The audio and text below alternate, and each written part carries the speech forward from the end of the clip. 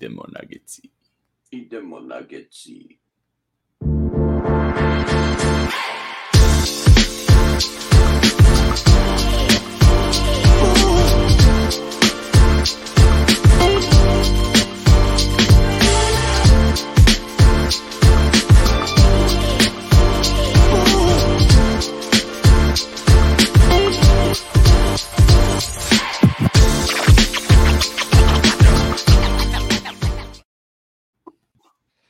Dobro večer, dobrodošli u najnoviju epizodu Nuggets Srbija podcasta.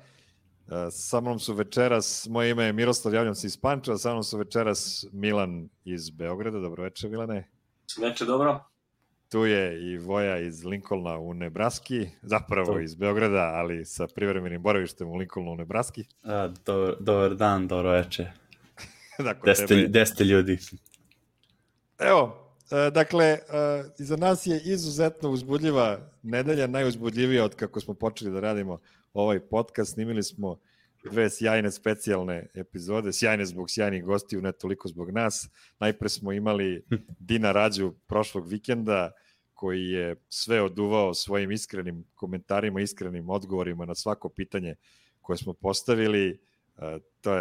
Taj intervju je došao u žižu javnosti, pojavio se praktično na svim portalima. Ja bih ovom prilikom želeo da se zahvalim onim portalima koji su na korektan način izvestili o tome, obeležili odakle su preuzeli informacije, okačili link sa epizode i tako dalje. Potom smo imali još jednu epizodu juče gde su Mici i Voja snimali sa Stevom Hessom, legendarnim trenerom, kondicionim trenerom Denver Nuggetsa, koji je 20 godina tamo radio, sve do 2017. godine, tako da se preklopio i sa našim Nikolom Jokićem.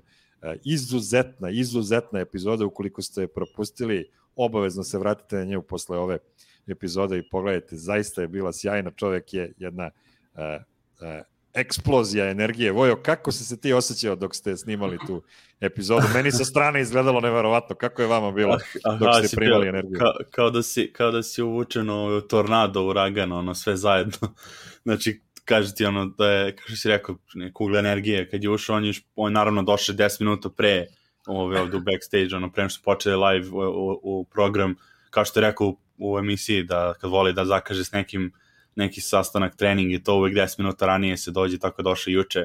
Sve odmah pričao s nama, upoznali, i familiju smo upoznali, pošto je naravno već je ustao, da li rekao bio da je u 3 ujutru ustao ili već bio 3 sata na nekoj u teretani. Znači to su neki ljudi koji ne možemo ni da pretpostavimo kako su to životi. To je ta ekipa Rocky i Kobe Bryant i to kad su tako, gledam sam komentare. Tako da je stvarno bilo nevjerovatno, mislim, proporučio bi svima, pogotovo što je tako ove komentare koje je davao i priče koje je pričao, nismo, mislim, ni čuli, a stvarno su bile onako iskrene i radio sa tim ljudima toliko dugo, Allen Iversonu kad je pričao, nevjerovatno bilo, ja se nasmijem tako slatko jer tačno liči na Iversona, kroz sve priče koje smo čuli kroz godine, Jokiću šta je sve rekao, mislim, stvarno grata da ljudi ne čuju kako je opisao tačno ono što smo sve mi pretpostavili da je tako i mogli sa strane da mislimo i da vidiš po njegovim ponašanju, ali da neko ko je radio s njim 2 godine i upoznao ga intimno da to kaže, baš onako bilo dobro, tako da, eto, to je O Jokić je pričao punih 13 minuta i ukoliko niste najbolji sa engleskim jezikom, iskoristite uslugu portala Mondo koji je lepo preveo taj segment, odlično je dočarao kako je izgledao razgovor sa Stevom Hessom o Nikoli Jokiću, tako da im se zahvaljujem na tome, takođe zahvaljujem se i preostalim portalima koji su prepisali vest, ali su na korektan način uradili prema nama.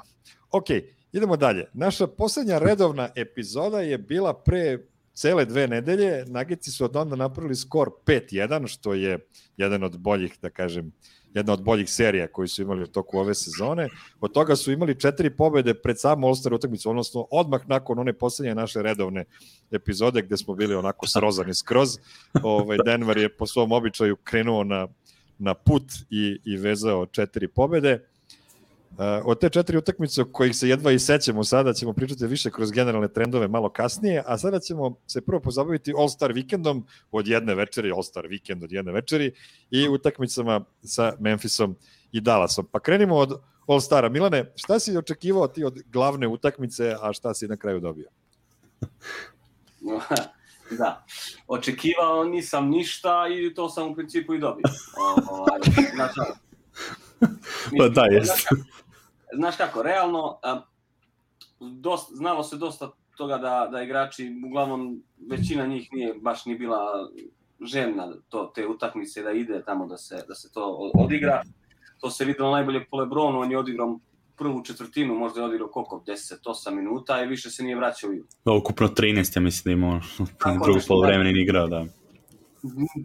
Šta, mislim, bilo šutiranje, znači odbrane nisu postale, naravno, Jokić, blesio celu utakmicu, znači, što kažu, uopšte nije imao, trčao je samo, što kaže, ako ništa imao je barem dobar kardio trening, tu utakmicu, je samo trčao gore dole, znači, bez ikakvog cilja i bez što su ljudi rekao, neko lepo baš dobro prokomentarisao na ovim mrežama da centar treba banovati sa All-Star utakmice, realno. Treba da se izaberu kao tu su starteri i to je to. Znači dobio si titulu da igraš i sad sedi na klupi i uživaj, pusti ove jer ih niko i ne gleda, niko ne pokušava da baci loptu. Tako da eto, od tog All-Stara možda jedino ta šutira, to za 3 poena je bilo malo zanimljivo gledati.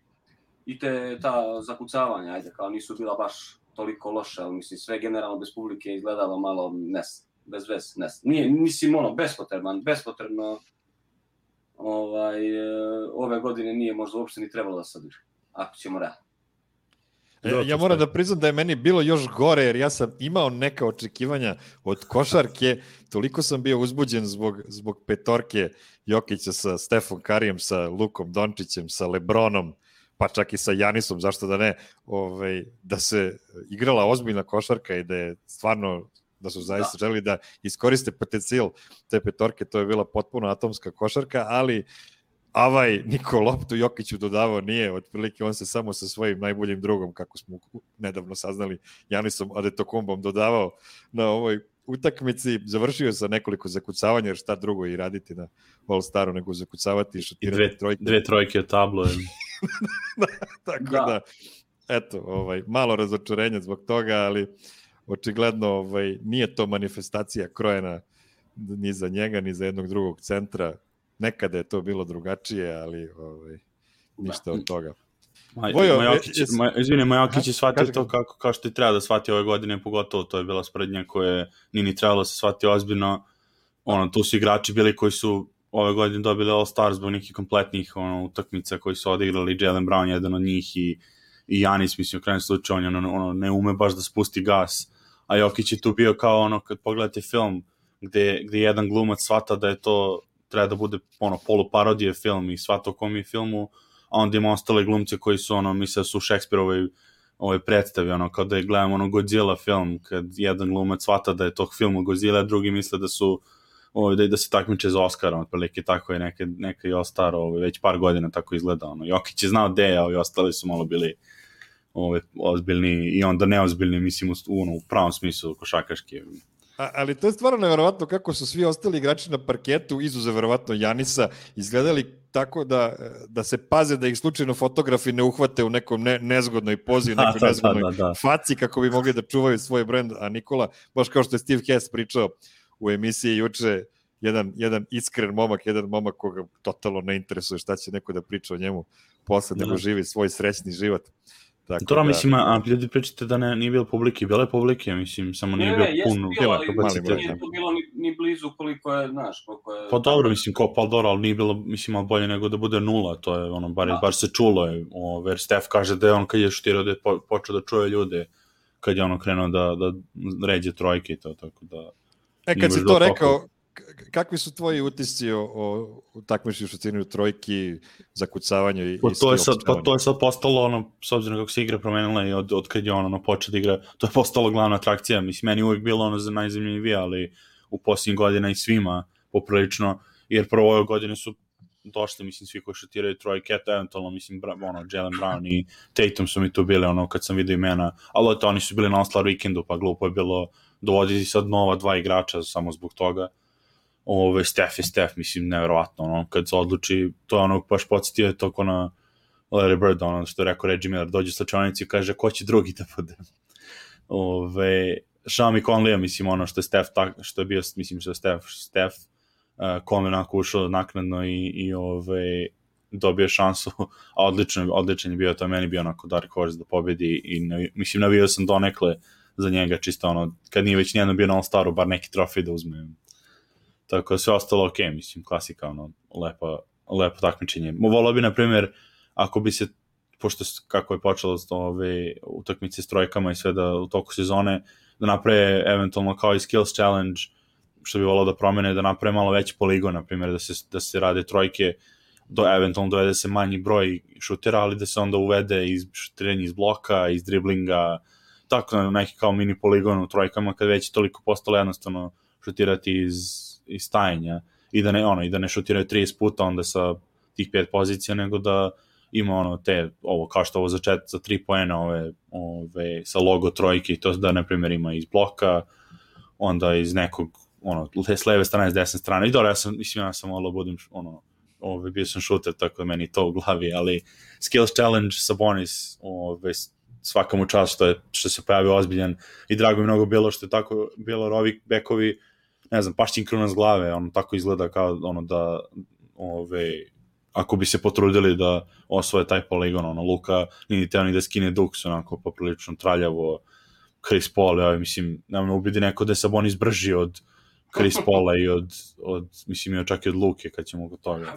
Tako to mi je žao što tu nema. Mi kad smo pričali o našoj All-Star, ja i Milan i Aca, pretpošli vikend, ja sam rekao, volao bi sve ove play-eve, sam nabrao koga, uključujući Lamela, što je bilo greška što ga nisu pozvali, i onda da bude pravi poligon, da imaju pas od zemlju s jednom rukom preko celog terena, to bi onda bilo interesantno, onda se onda potrude stvarno, i uvek neke mlade da se pozovu. Jer oni će se potrude više od veterana. Da, pa to je opet ta priča o tome, plaše se velike zvezde da će da ih neko posmatra kao neko ko nije cool, za Boga učestvuje u tako takmičenju nižeg ranga i onda dobijemo priliku da 2 centra budu u finalu. Pa ne, kao i kakav si štreber, trudiš se kao na ovom, kao to treba budeš cool. Još jedno bi stvar samo dodao, nekada su takmičenje u zakucavanjima bila izuzetno atraktivnija nego danas, a razlog tome nije zato što su zakucavanja bila ne znam koliko bolja nego danas, nego zato što su najveće zvezde učestvovali u tome. Jedan Michael Jordan je pobeđivao na tom takmičenju, jedan Dr. J. Irving, dakle velike zvezde su nekad u tome učestvovali, sada su učestvovali ruki koji se maltene nisu skinuli i nisu imali ni jedno zakucavanje. Ne maltene, pa neko čuo, mislim, ne znam ko od publike naše, ako je svaka čast, ako ste čuli za Cassius Stanley, ja samo znam zbog toga što je na koleđu sam gledao na Duke, inače da sam ovako samo prati NBA, dečko, ja mislim, two-way ugovori i nije odigrao minut, nije imao jedno zakucavanje u regularnoj sezoni. A mislim, skača, on ljubi obruč, mislim, uz razliku od, mislim, Simons je pokušao isto, ima može glavom do obruča da dođe, ali kad niko ne zna za njega, čime da se onda uzbude. A to je efekat isti kao kada bi dobili 3 momka iz Brooklyna koji igraju na onim metalnim mrežicama, i potpuno isti efekat za publiku kada niko ne zna za njih. A korak oni više ne mogu da imaju ideje, jer su sva, mislim, šta sad ti novo da izmisliš? Pa dobro, uvek ima nešto, mislim, to smo rekli koliko puta do sada, onda dođe Zach Levine i Aaron Gordon i naprave jedno najboljih ikada, ako ne najbolje. Bilo pre koliko? Pa bilo 4-5 godina, mislim. Nije mnogo. Da. Dobro, ajmo sad da pređemo na ove posljednje 2 utakmice. Utakmica sa Memphisom je bila prva posle pauze. Denver je dobio sa pola koša odlučujućom odbranom Nikola Jokića i sa nekoliko odlučujućih klač poena. Takođe našeg superstara, našeg rim protektora. Rim protektor na Jean Morantu. Mnogo su se žalili, pogotovo Twitter iz Memphisa se žalio na tu sudijsku odluku. Kasnije u onom last 2 minute reportu se pokazalo da su sudije postupile ispravno što nisu svirale faul na tom kontaktu. Milane, kakvi su tvoji utisci sa ovog meča? Ja sam ovaj meč također bio jedan od retkih koji nisam gledao uživo iz opravdanih razloga. Da ne kažeš koji je razlog ili... Ne. Tako da... Ajde, pređi na basket. Da. Ali sam je gledao celu, naravno, u reprizi odmah sljedećeg jutra. Tako da, ništa novo što se Denvera tiče u povratku posle All-Star pauze. Svake godine je ista priča, traljavo ulaze kao da su bili umjesto na odmoru, kao da su bili na nekom rudniku, nekom kopanju, da su imali neke teška neka dešavanja, da su se dešavala u životima i to je naravno se odrazilo. Odrazilo se odmah, znači prvi odmah tu se vidjelo da je Jamal odmah stradao posle pauze, jer je bio u stvarno tom nekom ludačkom ritmu pre All-Star vikenda. Vratio se, ajde da kažemo, može se desiti to da je loše šutersko veče da je imao, ali teška varijanta da je to u pitanju, biće da je ipak da je ponovo krenuo malo da... I kao da je samopouzdanje izgubio, ne znam šta se desilo. Uglavnom, sva sreća, pa imamo Jokića, Barton je odigrao stvarno super, MPJ i on počinje da me ovako malo više oduševljava nego što me nervira u posljednje vreme. Tako da eto, ta trojica su nas manje više u toj utakmici spasila. Traljava utakmica skroz, imali smo, kažem, tu sreću da smo to pobedili, Jokić bio odličan. 28 poena, 15 skokova, 7 asistencija, 2 ukradene lopte. Za divno čudo bio je -3, ali eto, kako se zove, igrao je najviše minuta je ponovo imao u ekipi. Klupa je bila negativna jako. Da, klupa je bila baš loša, kao što se desilo eto i u ovoj sad utakmici isto poslednjoj. Tako da, dobro, za ovu zadnju imaju možda i opravdanje. Ali u principu bitna je bila pobjeda, kakav god da je, mnogo je značila, da smo izgubili, pa sad ne bi baš to bilo dobro. Mislim da će biti veliki problema u rotaciji sad kad se ovi igrači vraćaju. Melon čini mi se opet počinje da gubi konce u nekim petorkama, nekim postavama. Tako da vidjet ćemo kako će se stvari dešavati, ali imali smo sreće, da kažem, da pobedimo tu utakmicu i ne znam, vidjet ćemo. Sva sreća sad, raspored nam ide lagan, poprilično sa ekipama, tako da eto, vidjet ćemo kako će se to nastaviti. Što mi dalje ne daje sigurnost s obzirom kak je Denver. A što se tiče, ja bih rekao da Memphis nije što toliko naivna ekipa, oni su promenljivi, ali su to baš ekipe koje obične ekipe koje zadaju probleme u ove sezone svima, jer su nekad ih uvatiš da ih izgubio od Oklahoma, na primjer, katastrofa, nekad ih uvatiš da odvale San Antonio ili se bore sa Clippersima, mislim dobili su da beši Clippers-e jedan dan, pa onda izgubili sutradan, mislim, nisu imaju oni te mlade koje uvek kogod uđe kod njih u igru može da nešto uradi, tako da su vrlo opasna po tom pitanju. Denver, mislim, Murray stvarno ima taj problem, on kod njemu čovjek ne bi trebao da se odmori, da ima ove pauzu, jer on ili onda još uvijek nije psihički možda tu da kaže kao neću ni da, što je Barton je pred All-Star bio nezadovoljan sobom i rekao je samo radim u 5-6 dana i tačno se vidi, pa da, vidi se vraća, bar i šuti sve, a Mare kod je dobro malo sad odmorim i onda koji u pauzi između 2 sezone, ništa nije radio, sad ne možemo, mislim, ne znamo da li nije ili jeste, ali malo je kad pogledaš 2 situacije, početak sezone kako šutirao, onda kad je ušao u formu, a onda sad opet pauza, pa opet kako je počeo šutira 2 utakmice za redom, to je malo simptomatično sa te strane, tako da otprilike trebamo neko da kao Felipe da nađe neki sklop sa trenerom nekim koji će non stop da ga, mislim, ne da ga tera, nego da imaju to poverenje da rade stalno, i da neke uvek su teretani gdje ima neke različite stvari. Kod njega je uvek isti problem. Kod Maraja konkretno, evo i sad toj utakmici protiv Memphisa i evo sad utakmica ova zadnja protiv Dallasa. Iste stvari radi, on 14-1, taj šut njegov nije pravi 14-1, on od tih 14 da je šutno, oni koji je mogao da šutne, on bi imao mnogo bolji procenat.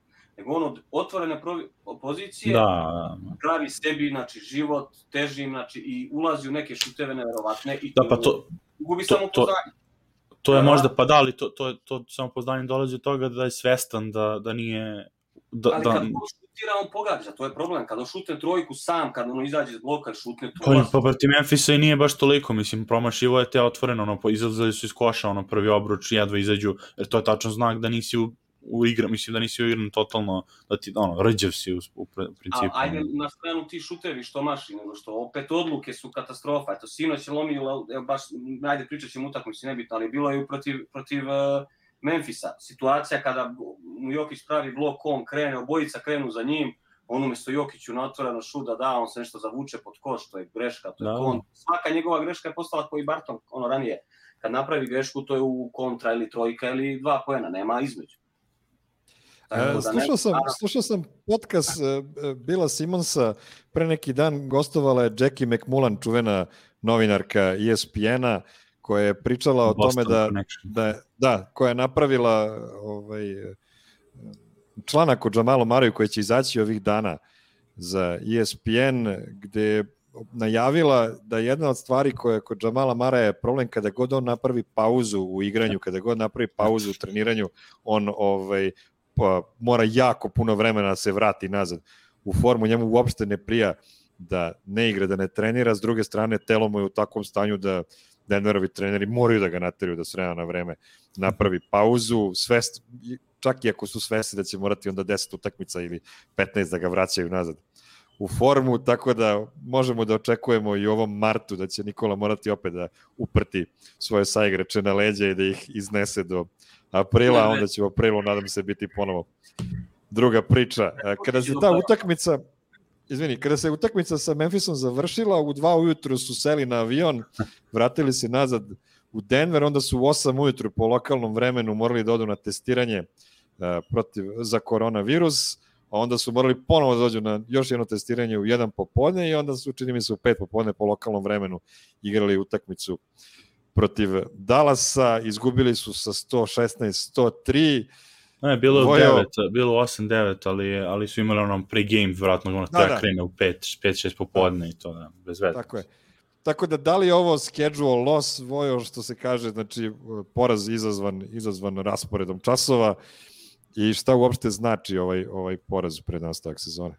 Ma ništa, mislim, ja nisam ošto pridao značaj, gledao sam, u drugoj četvrtini se već videlo, da je to poprilično gotovo, nešto sad, sve nešto kloni duhom ili što se ja klono duhom, nego baš se videla ta rastrojenost i kao, mislim, taj umor i čak, mislim, Jokić igrao na svom nivou prosečnom, u smislu te sezone proseka, ali nije na isti način dominirao. Dallas je pogađao sve što su pogađali, oni sad usponu, jer oni treba sad da grabe, da stižu nazad razliku koju su dopustili na početku sezone.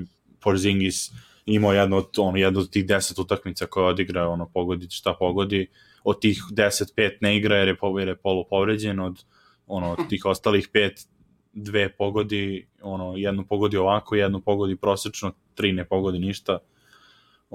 Tako da, mislim, Josh Richardson je sa njegovim šutem isto je pogađao, šta su imali 17 trojke od 37 šuteva. To svi faktori, Da, opet pričamo o petorkama, Monte je povređen sad, opet imamo tu priču kako je Murray je imao 14 šuteva i prethodnu utakmicu i on imao svojih problema, ali opet najbolji igra kad igra sa playem, očigledno. Sad Barton igrao kako igra Barton, baš sam pričao kad sam bio kod DNVR, imali su onaj post-game okupljenje, malo da ublažimo bol od poreza.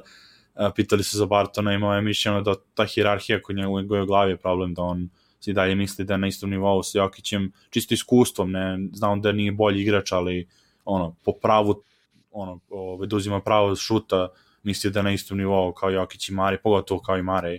I onda kod njega tu neki selekcija šuta je problematična, jako, na primjer, kad pogledaš na kraju nema loš procenat, ali kojim trenucima koje šute uzima su vrlo upadljivi, onda zato navijačima i ostane onako u sećanju kao Barton je katastrofa, a na primjer pogledaš na kraju 23 poena i imao koliko ima 8 od 13, mislim, to je poprilično solidno. Tako da te petorke, pričali smo o tome Millsa, to je razlika sad što nije ušao PJ Dozier ili neki back, nego je ušao Millsa, pa je PJ otišao na trojku, to je sad drugačiji matchup, tu je Maxi Kleber i on uvek zadaje probleme u rolanju i u ćoškarenju. Opet kažem, Porzingis je Porzingis. MPJ je ušao u faulove. Na početku sudije su isto bilo onako kao da su oni imali back to back, počeli su sa malo nekim odlukama bez veze, čas ne sviraju ništa nikome, pa onda sviraju svašta svakome, on totalno ritam se izgubi. I Porzingis, mislim, na jednom trenutku Jokić je dobio konačno taj MVP tretman koji volimo, ali opet da napomenem, i Porzingis su svirali par faulova, pogledom na Jokiću, tako da, onako, aljkava utakmica u svakom slučaju. Ništa ne bi pridao značaja, mislim, lepo je ja volim da pričam o svakoj utakmici, do detalja, jer volim košarku, ali poprilično nebitna u tom nekom rezultatskom smislu. Da, kad si pomenuo MVP trku, samo da kažem da je trenutno na kladionicama u Americi Nikola Jokić drugi najveći favorit za MVP-a, odmah posle LeBrona Jamesa. Razlog za ovo je povreda kolena Joela Embida, on je imao jedan nezgodan doskok posle zakucavanja, plašili su se da je došlo do većeg oštećenja u kolenu, međutim ne u pitanju samo modrica na kosti, ali u svakom slučaju će on biti, što oni kažu, ponovo procenjeno njegovo stanje tek za 2 nedelje, što znači da može lagano da se desi da propusti narednih mesec dana igre. U tim uslovima on će propustiti previše utakmica, već je propustio 6 utakmica do sada i mogao bi da lako ispadne iz trke za MVP-a. Dakle, LeBron je prvi favorit, najviše zbog narativa velikih medija u Americi koji pokušavaju da spasu NBA sezonu tako što će neko iz Los Angelesa da osvoji titul, pogotovo najveća zvezda u ligi. Nema LeBron objektivno gledano statistički argumente protiv Nikole, ali kažem, morat će Nikola da bude dramatično bolji od njega. Ja bih rekao u najmanju ruku da Denver pretekne Lakers-e na rang listi na zapadu, pa možda će to biti najbolja šansa da trka postane zaista neizvesna. U svakom slučaju, veliki uspeh. Da, super, mislim, i to je odmah kladionice čim je izašlo da je izašao iz igre Embiid i da će imati magnetnu rezonancu, klasika, Embiid i kolena i koliko, prvo zakucavanje sezone, otprilike nije baš, ali nema ih ni puno ove sezone i uspe tako, jer on je sad i težak i fizikalan. Odmah su se uplašili, daj da ga stavimo da ispada iz trke, tako da... Mislim da je LeBron ima kvotu 1,5, da Jokić ima kvotu 2, a Embiid je pao na 6, recimo. Još uvek je u trci. To su kladionice, dok ovi vamo novinari, što kažeš ti narativ, taj njihov američki, to je sasvim drugo. Njemaju Jokića u 5. Da, to je meni... Znaju kladionice više od bilo koga. Meni to litmus test uvijek, ko je od novinara prati košarku i nešto o tome zna, kad vidiš, sad je baš pomenuo Madi Otter za Jalen Rose da ga voli. On ga voli od uvek, to je point, Jalen Rose, Zach Lowe, kad vidiš emisije koje počinju tako što se pominje Jokić, razlika, na primjer, Jump i Jalen i Jacobi su išli, na primjer, na ESPN-u, to od malo još dok imam kablovsku, sam gledao i ESPN Jump počinje, pričaju o tome da li Denver treba da traduje pola ekipe i da li treba budu strpljivi ili da paniče zbog skora, a prva stvar koju Jalen Jacobi počinje to da Jokić ima triple-double, 37 pojena protiv Milwaukee, što na primjer Jump nije ni pomenuo, jer oni su bazirani u Los Angelesu i više su na tu kao pop kultura košarka, za casual, što bi rekli fanovi. Tako to mi prilika pominja opet i Richard Jefferson je jedan od tih koji gotivi to. Pazi, to je sve tačno što ti kažeš, ali problem je što ljudi koji glasaju i koji sve to prate i gledaju to, razumeš. I kada forsira, znači Lebrona, kada onaj mentalac kaže da mu je Kyrie Irving ispred Jokića, ti šta ima, brate, ti da kažeš, brate, dalje tu, mislim, to ljudi tu šta da, pa dobro, pa to je kaže, zato što ne treba se vremena. Ja rekao lepo Steve Harris jučer, normalno, Jokić je srećen tu, jeste, on i sam, on i ne žele, njega boli uvo za MVP-a, ako dobije, bit će srećen, ako ne dobije, ništa mu nije to, ništa mu neće uništiti dan, to više nama će da se mi da se teramo nego on, tako da ništa teramo dalje i uživamo u košarci dok možemo. Pre nego što pređemo na naše segmente, ja bih da pozovem ne naše najredovnije, najvernije gledaoce koji se stalno uključuju u komentarima, već da pozovem one koji su možda odnedavno počeli da prate naš podcast. Lajkujte našu Facebook stranicu Nugget Srbija, zapratite nas na Twitteru, takođe na @Nuggets Srbija, pratite naš YouTube kanal koji se zove Colorado Europe, stavite ono zvonce da vas obavesti kada je nova epizoda na raspolaganju. Na tom kanalu nisu samo naše epizode, postoji još neki podcasti osim naših, ali najčešće ćete naići na naše epizode. Naš prvi segment... I još ovi klipove kačemo, imate one playliste kad uđete na kanal, ono, vide se playliste isprčane i koje na engleskom, koje su na srpskom, klipovi tipa, sad najskoriji bio je Ognjen Stojaković kad priča Jokiću, ono, njegovom kako je promenio košaku, a evo tu smo ići na ekranu, imamo isto tagovi za svaki ove tih, tako eto, pratite nas malo sad, bar kad smo otišli sad ono je tačno na kraju, kad odjevu imamo, kad kaže misle, bit ćemo u novinama sutra, to je ono, donekle sad tačno, bili smo u novinama juče. Tako, eto. Da. I juče, i prekjuče, i prethodin, vrlo uzbudljivih 7 dana iza nas. U redu, prvi segment za večeras je debata. Spremio sam za vas 2 vruća pitanja. Prvo pitanje... Nismo davno radili segment. Dobro, hvala lepo. Dakle, prvo pitanje za večeras, imamo samo dva takmičara, Milana i Voju. Aj, dođi Milane. Denver je po svom običaju počeo da igra najbolje kada im je pola tima povređeno. Petorka, Monte Morris, Jamal Murray, Will Barton, Michael Porter Jr. i Nikola Jokić imala odlične brojke u onom periodu pred All-Star. Da li ova petorka treba da bude startna i u ostatku sezone i kada se povređeni pre svega Millsap i Harris vrate, Millsap se već vratio, to smo videli sinoć, ili je Malone slučajno natrepao na svoju najbolju petorku? Evo, kogod hoće da prvi krene, izvolite. Aj, Milane. Definitivno jeste ovo, kako se zove, po mom mišljenju trenutno najbolja petorka, jer se odmah videlo kad se... To pričamo, samo da različimo, to pričamo sa Morrisom i ono što je bilo pre. Da, sa Morrisom, to.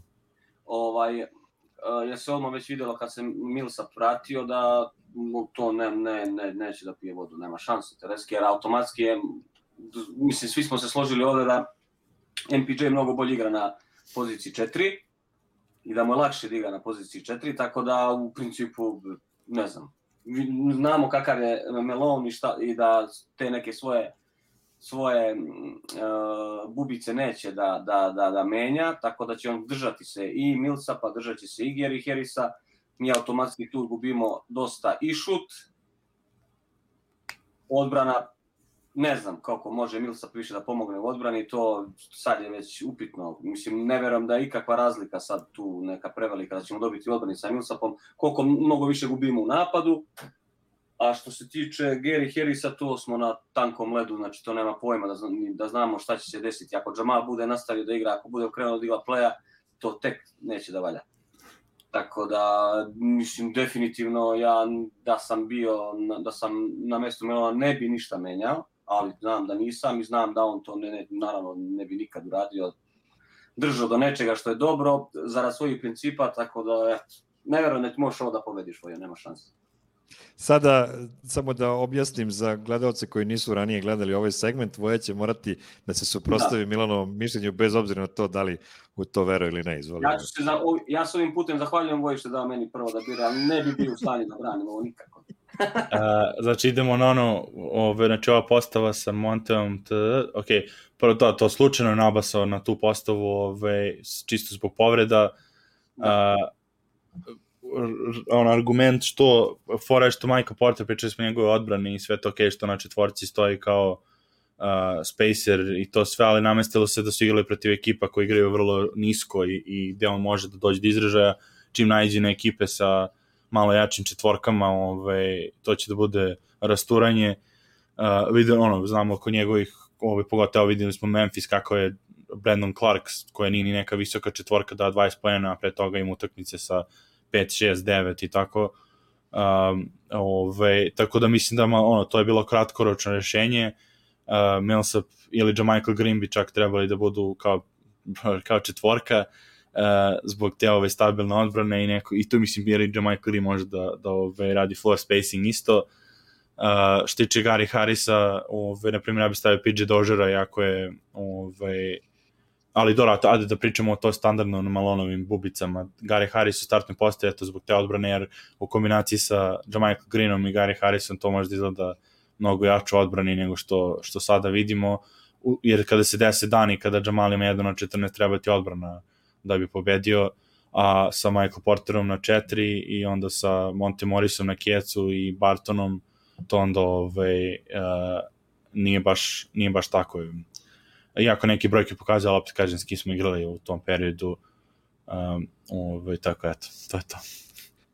Jednom podpitanje samo imam, pošto se spomenuo kada naiđu jake četvorke koje će da ga razbucaju.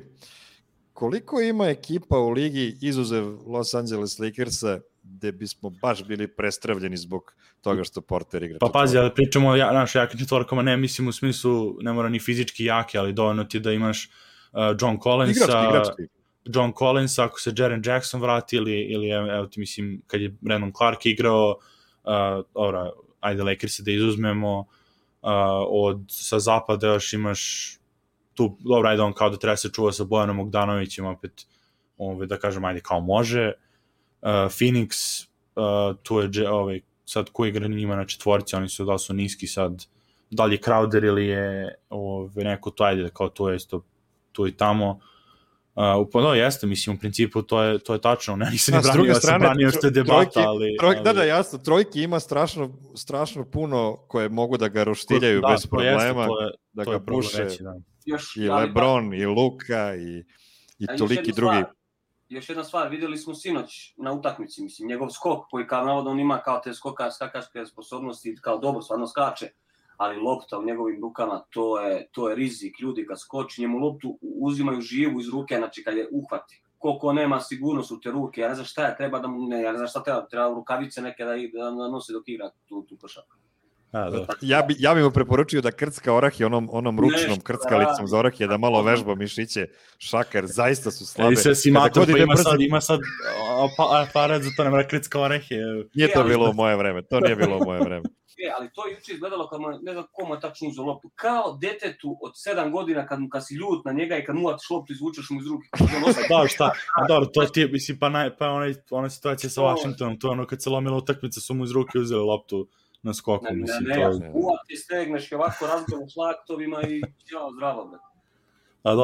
Mene je Faku oduševio protiv Memfisa kada je ćapio loptu Valanciunasu, pa izazvao je podbacivanje gde ruku na srce nije imao šansu. Sam čekao da Valanciunas ustane i da Faku podigne se s njim. Stvarno je bilo. Kad smo već kod toga u utakmici protiv Memfisa, videli smo onu senzacionalnu asistenciju Jamala Mareja prema Nikoli Jokiću i sad ima jedna tu kontra stvar. Treba da imate igrača koji može da primi takvu vrelu loptu i da je pretvori u koš. Zamisli da je Michael Porter trebao da primi taj pas i da da koš. Hartenstein. Tablu, pa bi onda išao da poje. Hartenstein bi završio u drugom redu tribine, bi samo završio protočom. Mi ne pričamo dovoljno o tome kakav osjećaj Nikola Jokić ima sa loptom oko obruča. To je nešto potpuno nečuveno, nešto neviđeno. Mislim da nikada niko u istoriji nije imao takav osjećaj oko obruča kao on. Da. Tako da moramo da se povremeno podsjetimo da pričamo i o tome. Priča samo ima te uglove, kad prati korekcije pod košem i to, pa je taj pas što uhvati, mora to da uhvati prvo, pa onda da desnom rukom na levo polaganje onako položi ispod skoro mrtvog ugla. Dok ispada sa terena. Neverovatno. Da. Eto, pobedi si Milane čisto jer je realno mišljenje, ali po argumentima sam ipak ja ne dam...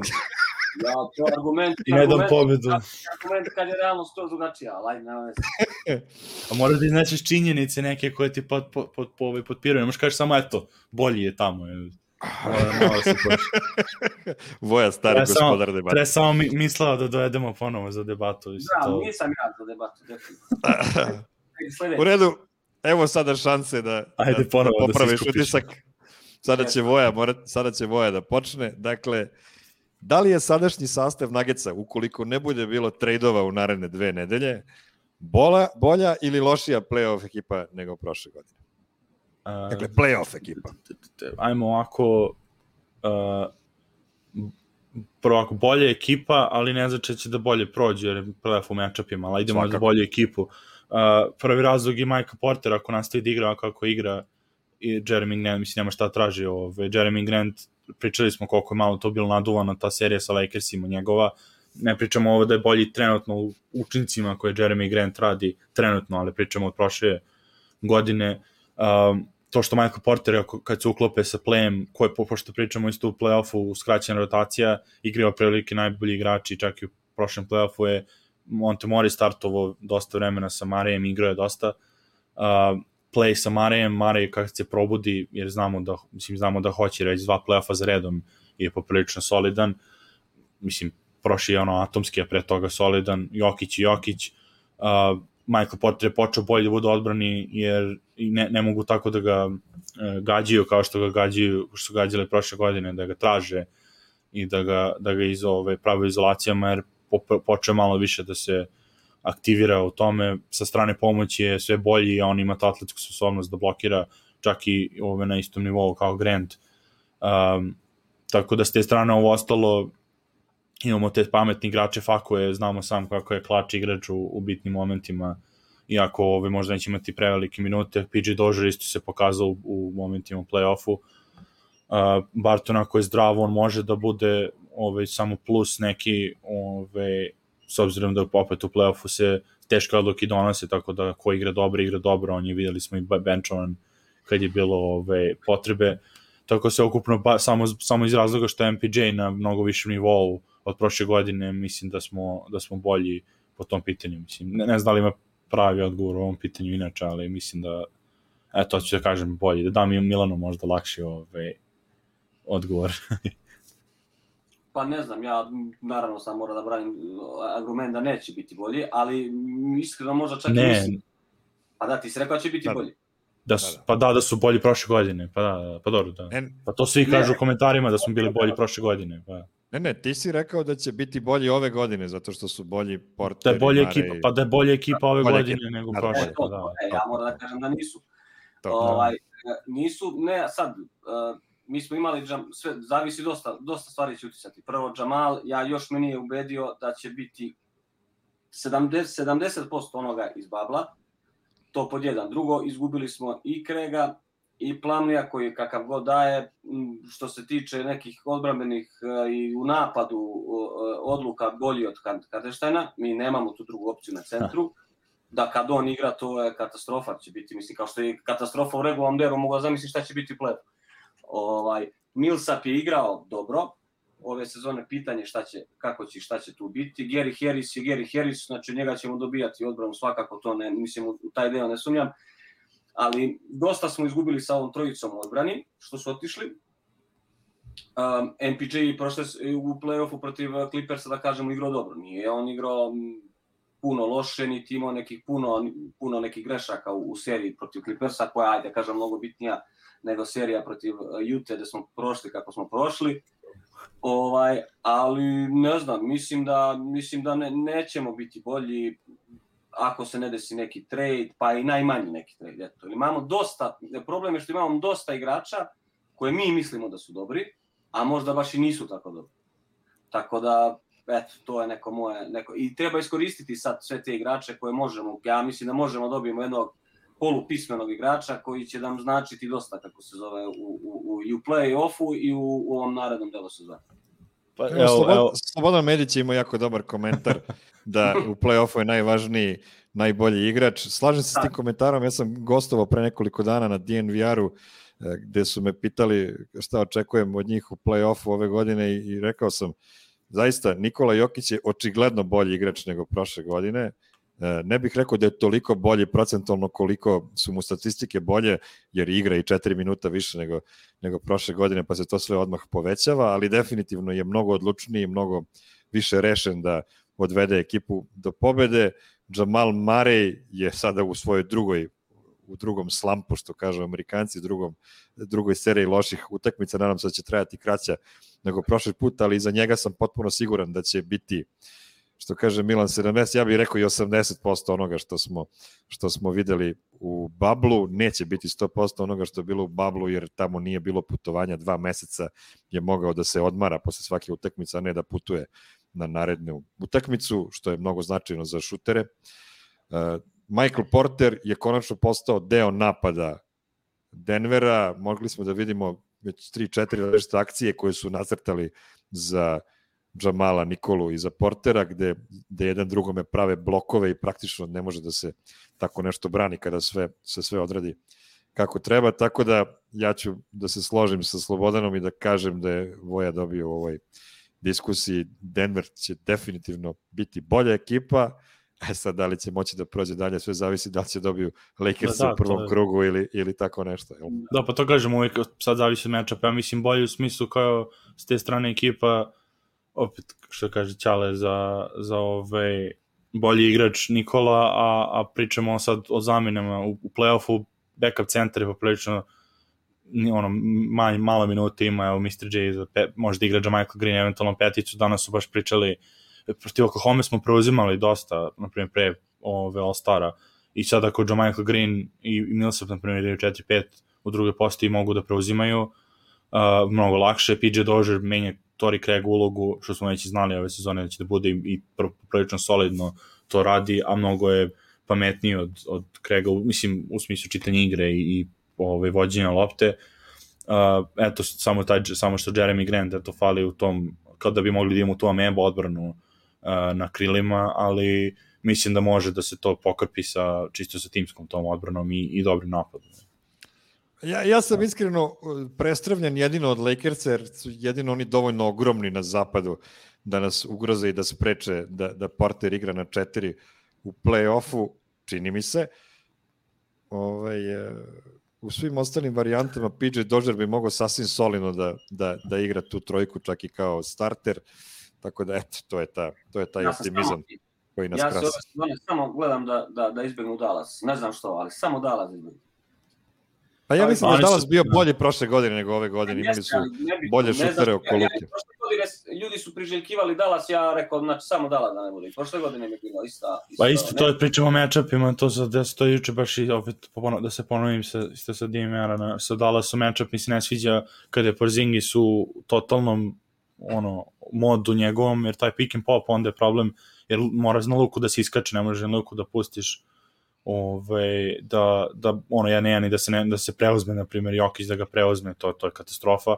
Onda treba se iskakanjem se brani taj pick and roll, onda on baca Porzingisu visoku loptu, može preko Jokića da prebaci lagano, jer ima 300 metara visine na perimetru, i onda sa te strane ko dolazi, znaš, ako Millsap, zato je to interesantno, na primjer, u toj situaciji da Porter igra četvorku koja je malo brži od Millsapa, opet nema možda on još uvijek odbrambenu moć da to radi, ali u toj situaciji Porter bi onda istrčao na Porzingisa, dovoljno je visok da može da digne ruku, a ako Porzingis baci pas, što je opet malo su šanse da će dobar pas da ide, ali neka ide, mislim, išao je za Klebera u situacijama juče, onda Porter ima i brzinu da stigne Klebera, to sad malo komplikovanije na višem nivou odbrambenom za Portera, i na primjer to Millsap je pre par godina to radio bez problema i on je tu zatvarao ceo napad time, onda izađe, iskoči pa se vrati nazad, onda backside rotacija, onda ide na u ćošku,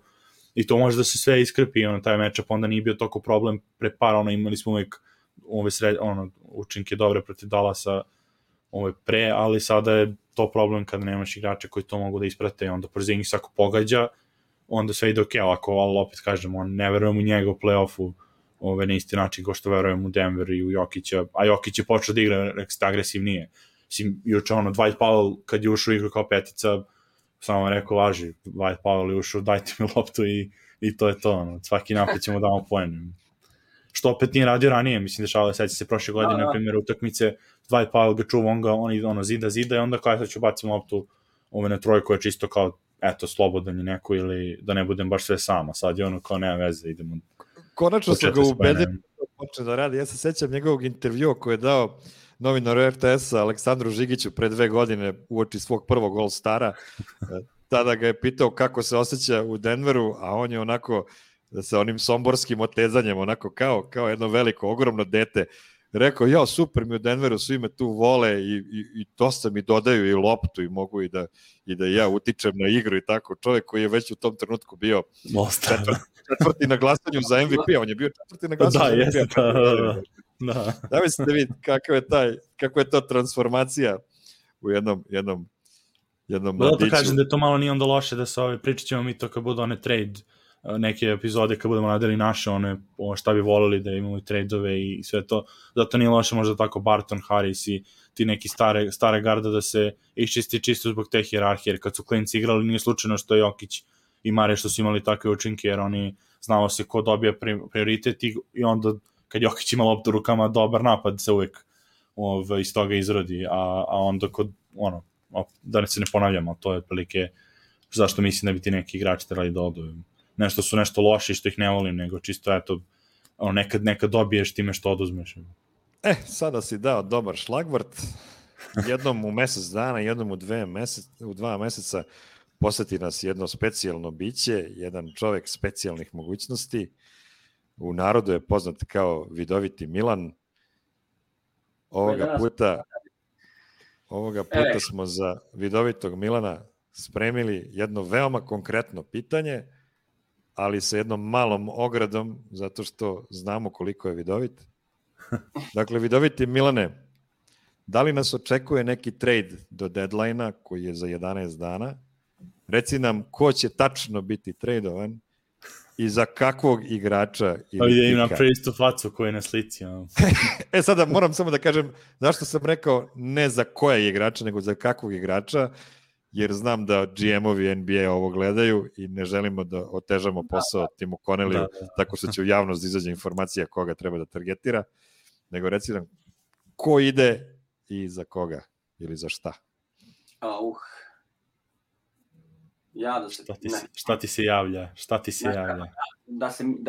Da je moje mišljenje, ja bih rekao nešto, ali pošto treba da izgovorim ono što mi se javlja, neće da bude dobro. Protrljaj ćelu za da vidiš da ti se javi malo bolje. Ćela mi protrlja na cinaću. Ja mislim da je prvi, jel treba da imenujem kako se zove, ne, njega ne da ništa. Ma ne, nego za ćela si protrljao to.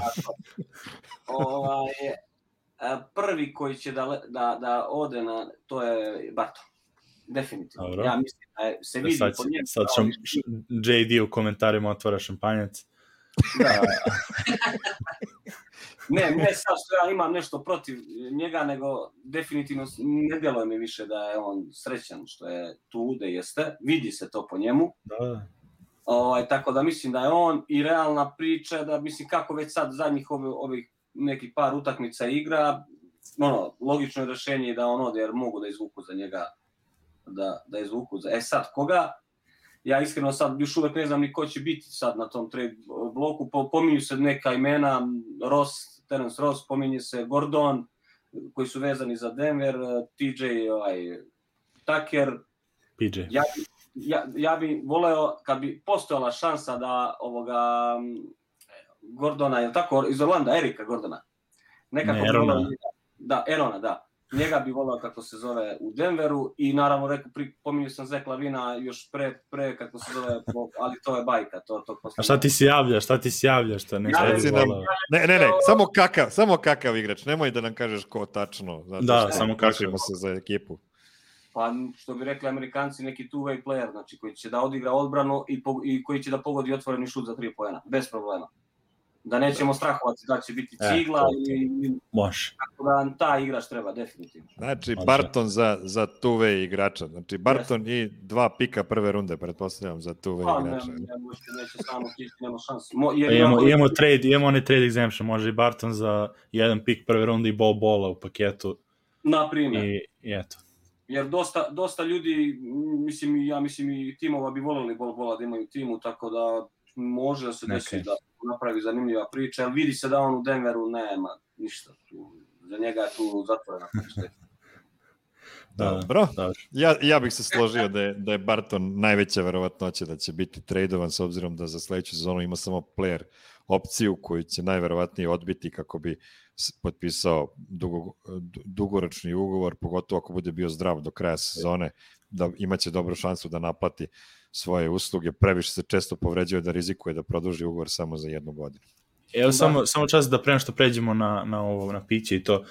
Imamo novi subscriberi, novi gledalac, pa pitao da li će Jokić da ostane i to do kraja karijere. Odradit ćemo mi do kraja sezone jednu onako pošta epizodu da prati nas na Faceu i na Instagramu i Twitteru, to ćemo da stavimo na te platforme, sva pitanja takva, ono kao Stoza Jokić, jer dosta smo o tome pričali u prethodnim emisijama, da li će on da ostane, da li bi otišao posle 2 godine ako uprava, da ne pričamo svaku epizodu isto, i nama je to dosta, nije to ni neki sadržaj koji je vredan sad da drvimo svaki put o tome, ali hoćemo jednu epizodu da napravimo gde svaka vaša pitanja iz publike uzemo i onda napravimo naše diskusije, da li bi dobro bilo da ode, da li bi voleli, da li bi, s obzirom da smo Nuggets Srbije, ne bi voleli da navijamo za Denver bez Jokića, ali u principu tako da, eto, nećemo sad odgovaramo, mislim, rekao on sam u kojem slučaju, to je bilo dobro protiv Memphisa, da je rekao da je volao da najviše osvoji sa Denverom pre nego s bilo kojom drugom ekipom, tako da je to dovoljno, ja mislim, odgovor za sada,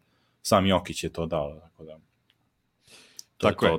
Pre nego što pređemo na poslednji segment za večeras koji se zove Šta piješ, samo bih htio da vas pozovem, pričali smo sada o trade deadline-u koji će biti 25. marta, u 8 sati uveče po našem vremenu. Tim povodom ćemo od 7 sati uveče, to je četvrtak za 11 dana, napraviti jednu specijalnu epizodu gde ćemo uživo pratiti poslednji sat i još malo preko toga, jer može da se desi da će neki podaci biti poznati tek nakon što se trade deadline završi. Za tu epizodu rešili smo da napravimo jednu malu feštu, da pozovemo naše najvernije gledaoce da uđu u program, da se pojave.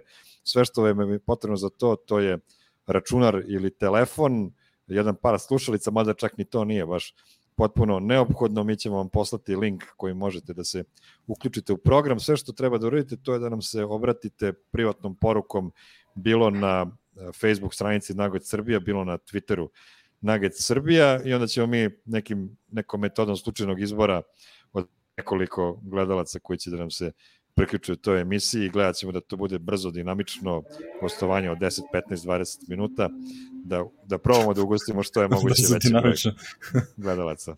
Pa dobro, znaš kako to, kada neće to biti samo jedan gledalac na ekranu sa nama, nego ćemo gledati da to popunimo sve lepo ekran licima. Ok, idemo sada na šta piješ. Šta piješ, bre? Ovoga puta se ne takmičite između sebe, nego nam dajete svoje mišljenja. Prvo pitanje za šta piješ večeras. Do sada su ozbiljne minute u ovoj sezoni igrali Jamal Murray, Gary Harris, Will Barton, Paul Millsap, Nikola Jokić, Michael Porter Jr., Monte Morris, Facu Campazzo, PJ Dozier, RJ Hampton, JaMychal Green, Isaiah Hartenstein i Zik Nađi. To je 13 igrača. Dakle, od 17 koliko ih ima na rosteru, jedino se Vlatko i Bol nisu nagledali minuta, kao i 2 igrača na two-way ugovorima, Greg Whittington i Marcus Howard. Dakle, od ovih 13 igrača koje sam naveo, šta pijete? Ko će sve ispasti iz rotacije za playoff ako svi naravno budu zdravi? Pa Milane, možeš ti ako hoćeš prvi, nije, ili razmišljaš, pošto ja znam već. Koliko playoff rotaciju imamo? 8 ili 9 igrača? Kako pa 8 ili 9, na tebi je da izabereš. Pa dobro da imamo nešto otprilike da vidim. Evo ovako, prvi sigurni je Nađi, nažalost, ali to je sigurica. Neće igrati. Ako ne budemo računali i kako se zove, neke povrede, znači RJ Hampton, to je već 11, nažalost neće se ne igrati ni Facu u play-offu, to je 10, i sad ne znam, Hartenstein rekao bi on, ali verovatno će morati da bude u nekoj toj rotaciji, ali eto, reći ću, kako se zove, Isaiah Hartenstein neće se puno naigrati u play-offu, to je mojih 9 igrača, koji ostaju, mislim, koji ne igraju. I mislim, nažalost tako je. Zbog Nađija mi je najžalije, jer ja mislim da bi mogao da tu zameni nešto, neke sitnice, ali to je to. Ja i ovako šta pijem, šta izbacujem sa menija u regularnim rotacijama, pošto računamo 8 igrača da će ti igraju, pošto to otprilike ta regularna rotacija, pa onda imamo tog jednog kao bonusa, što je Craig bio vrlo često. Taj bonus, kao što ponekad ulazi, mi je Facu, jer iskreno mislim da će malo možda to da ispadne, i ja bih volao iskreno, jer malo mi on nekako kad uđe, imali smo niz pobjeda bez njega, on kad uđe nekad je dobar, nekad je loš, dosta mi nizak, tako da eventualno, ako sam rekao da on klač u play-offu, i on može da se nametne, ali tako kao po jednu, dve utakmice tu i tamo. Ispada nažalost Zeke Nazi, tu mi žao baš, volim njegovu disciplinu i to što donosi i brzinu, jer on je, na primjer, taj igrač koji bi mogao da radi da iskakanje sa pomoći na primjer, na Porzingisu, pa da se vrati na vreme do ćoška na Klebera, a dovoljno je visok da sve to isprati. Hartenstein ni volao, niti mislim da hoće,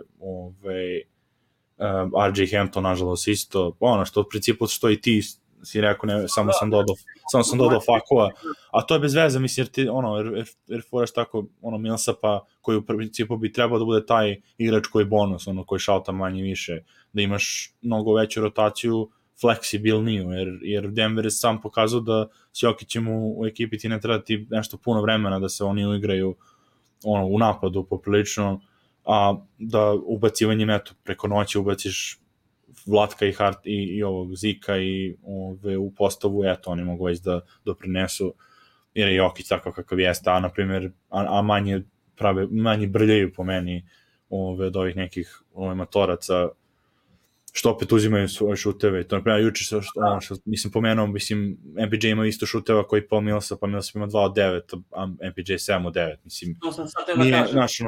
Nije to, opet to i do trenera, nije samo to da sam Millsap je svestan svog nedostatka, mislim, nije on glup, ali kad dobija slobodu, on kad je trener, nema šta drugo da radiš, nego ako si slobodan da šutneš, ali više nije u sposobnosti toliko. Koliko je od tih 9 šuteva Zeke nađe juče da je šutno iz pick and popa na otvorenom, ja sam ubeđen da bi dao bar 4, jer jednostavno je pokazao dečko da ima taj procenat i automatiku na otvorenim šutima, tako da to je jedno tačno, drugo, Millsap sa njegovim tim nekim prodorima što mene izluđuju i što nam naravno mači, a je stvar što će i Nađi i kako se zove, na primjer, Čančar kad je u igri, oni će tražiti Jokiću da dodaju loptu. Jeste, pa znaju hirarhiju i sve. Jer automatski bolje stvari će se desiti u napadu, sigurno, nego da on uzme šut i dopali. I to je interesantno, to ono što pošto smo kakav je Jokić i karakter i to, interesantno, primjer kad igra sa njima, on je vrlo, znao onda, oni su mlađi od njega i znao da on ima prednost jer je i kao stariji i to naša fora iz Srbije i to, a na primjer kad igra sa Millsapom, Millsap je došao kao star u Denver, on je uvijek osjećao se podređeno ispoštovanje prema Millsapu i onda imam osjećaj kao da nekad kad je Millsap u igri da Jokić ima i dalje nekako nesvesno se vrati na taj deo da kao sad da mu doda loptu jer ipak je to Paul Millsap koji ima poverenje u njega, definitivno je malo u padu igre, tako da to sad opet kažem, to sa nagađajama nije, ali to osjećaš se kao da si se vratio na srednju školu i kao da vratiš se na istu hijerarhiju sa srednjoškolcima, jako je su se promenile promenile dinamike umeđu vremenu, tako da eto, to je s moje strane za šta pijem. Hvala lepo, momci, lepo ste se napili. Idemo samo još jednu turu pre nego što zatvorimo kafanu. Last call, ajmo. Denver ima jedan od lakših rasporeda u drugoj polovini sezone. Trenutno su na 6. poziciji na tabeli zapadne konferencije. Na kojoj poziciji predviđate da će da završe i ko bi mogao da im bude protivnik u prvoj rundi? Hoćeš li, Milane, opet ti da počneš? Hoću, što neću. Ja sam i na početku, znači kad smo radili emisiju prvu pred početak sezone, rekao da će Denver biti 4. na kraju regularnog dela sezone i mislim da će to tako se i desiti i što kažu ide na tu stranu. A ko će im biti protivnik? Ja lično mislim da će biti ili Portland ili da će Phoenix pasti dole, da će biti Phoenix u prvom kolu. To je neko moje mišljenje, ali uglavnom mislim da sam 90% sigurno će igrati prvu rundu sa Portlandom. Koga bi više voleo od te dve ekipe? Pa više bi voleo Portland. Ne znam što. Odbrana njihova ove sezone. Ako ćemo tako i Phoenix leži Denveru, mislim dobijaju. Jeste su to malo utakmice neizvesne, ali dobijaju. Ali prebi Portland. Zato Phoenix ima ona krila krakata što mogu i da odvajaju i sve ne bi voleo njih toliko Mislim, ne bojim se, ali nije baš da bi birao kad bi birao između može Portland. Što se mene tiče, ja ću da popim jedan onaj bitter gorki 6. mesta, nisam nešto, mislim da tako sezona cela ide, nažalost, i da kako to ide, dobit ćemo Clipperse u prvoj rundi. Mislim, i nije mi okej, Clippersi, igraćemo, ako ne dovede nekog playa, biće opet klanje i sve to stoji, ali igramo šta da se radi, ali to će nam onda biti kazna traljave sezone i Jamal Murraya i svih tih grešaka koje će se vjerojatno naplate vremenom. Nisam optimističan u tom smislu, ali nisam siguran i da ne možemo da pobedimo ako se sve sklopi do sve slobe kockice, tako da eto. To je s moje strane kratko. Pa dobro. Kratko piće, gorko. Eto, na tom kratkom piću da završimo i ovu epizodu. Dakle, još jednom vas pozivam, lajkujte ovaj video na YouTube-u, lajkujte ga na Facebooku, pričajte svojim prijateljima o nama, pričajte svojoj familiji, zaustavljajte nepoznate prolaznike na ulici, pričajte o nama, zašto ne, da probamo da nastavimo rast ovoga našega podcasta. Vidimo se ponovo sledećeg vikenda. Još jednom vas podsjećam za trade deadline 25.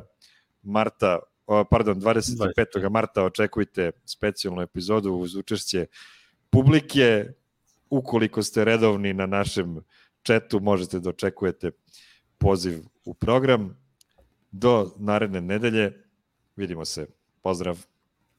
Veliki pozdrav svima. Idemo Nuggets. Nugget Srbija, YouTube, Facebook, Twitter, zvonce, stisnite, like, share, komentar, MySpace, na blogu, u novinama smo sutra, gledajte nas. To je to.